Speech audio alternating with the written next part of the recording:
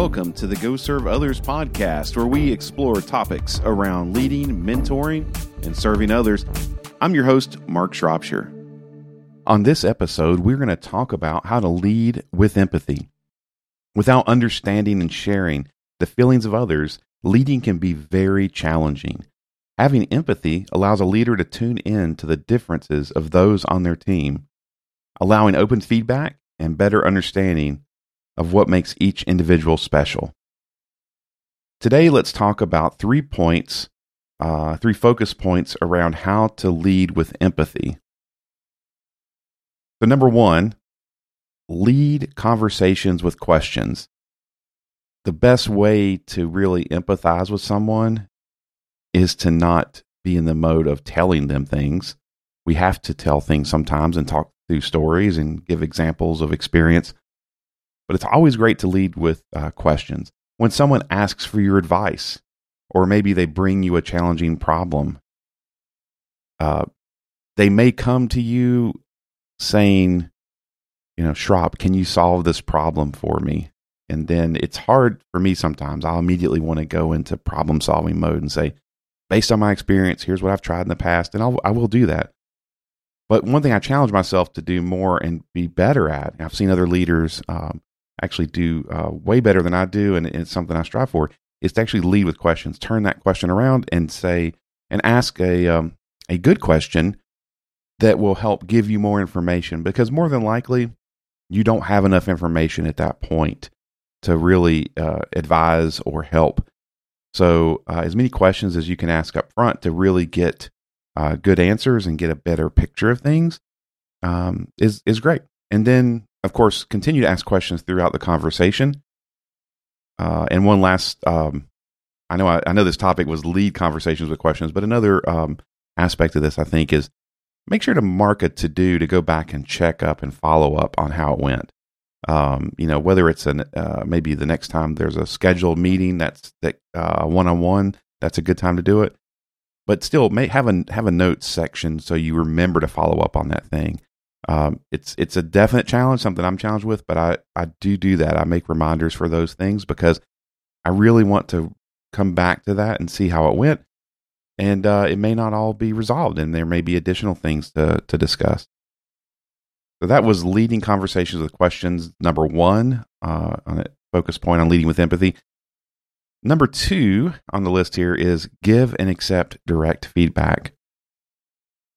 Some feedback conversations in leadership, a lot of times it's focused more on, maybe the giving the feedback. You hear that a lot, which is important because it's hard to give direct feedback, and that's the reason it's focused on so much. But I find it's just as hard, maybe in a different way, to also accept direct feedback, especially when you're a leader. It puts you in a position where you feel like, hey, this is more pressure on me to get this feedback. What am I supposed to do with it? It brings up lots of anxiety. But that's no different than anybody else receiving feedback.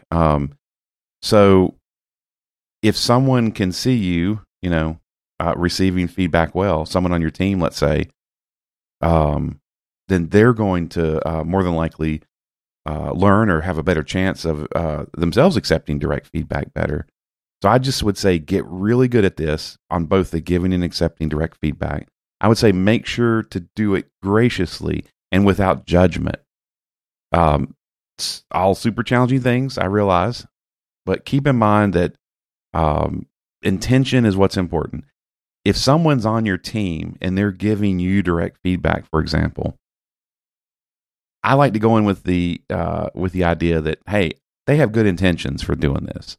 Maybe they didn't approach it right. Maybe they were a little too direct, or a little too abrupt, or maybe they didn't do it in a caring way.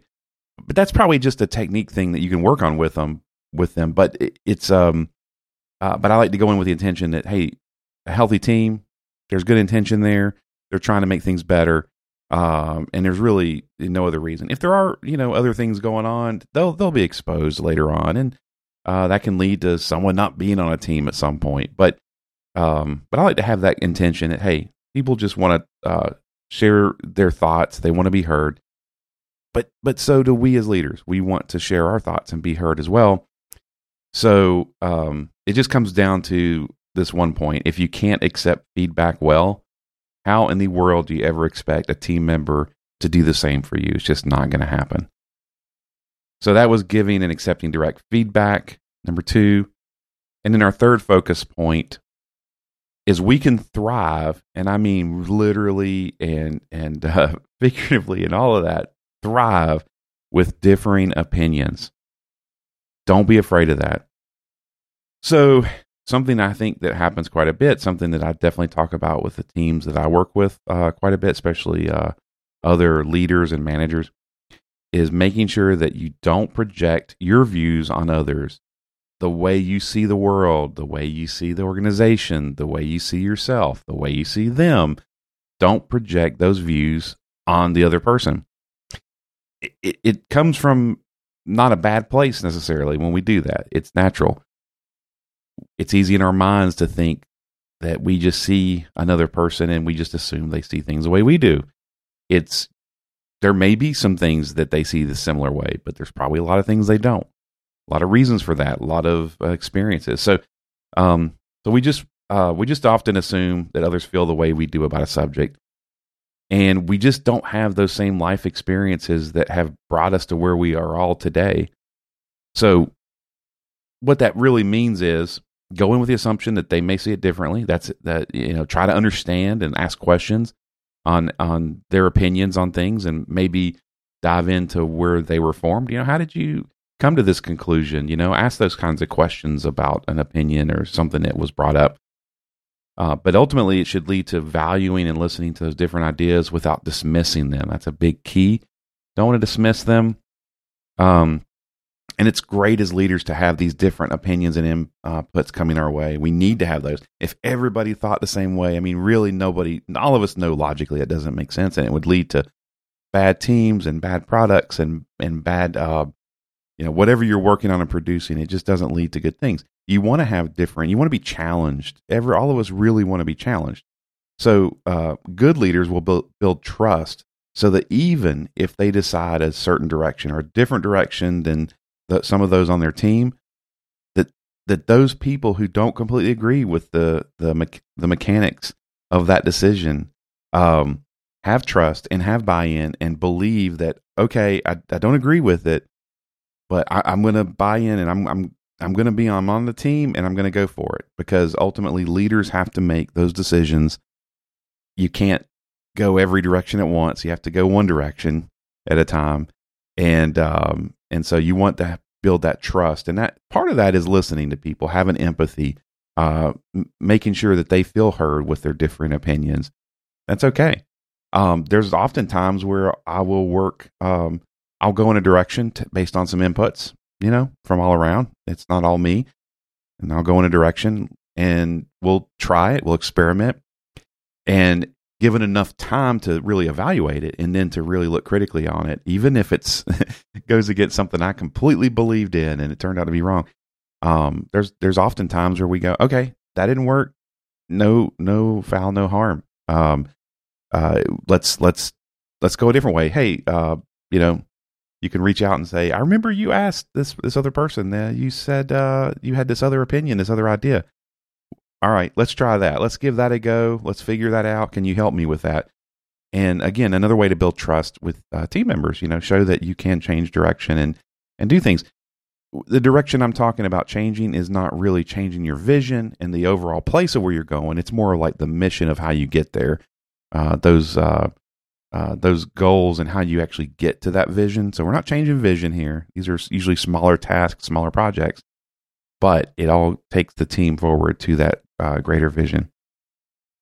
And it's okay to take input and still move forward with the direction as a leader. That's ultimately the thing. That's part of it. And we experiment. We go forward with different things, different decisions, and different paths. But knowing that knowing that we can always assess and try again. I mean, that's really the key to this. So just to recap, those 3 focus points around how to lead with empathy. Number 1, we want to lead conversations with questions. And number 2, give and accept direct feedback. Remember, it's important to do both and continue to improve at those. Number 3, thriving with differing opinions. We can thrive with all those different opinions. It's great. We should do that.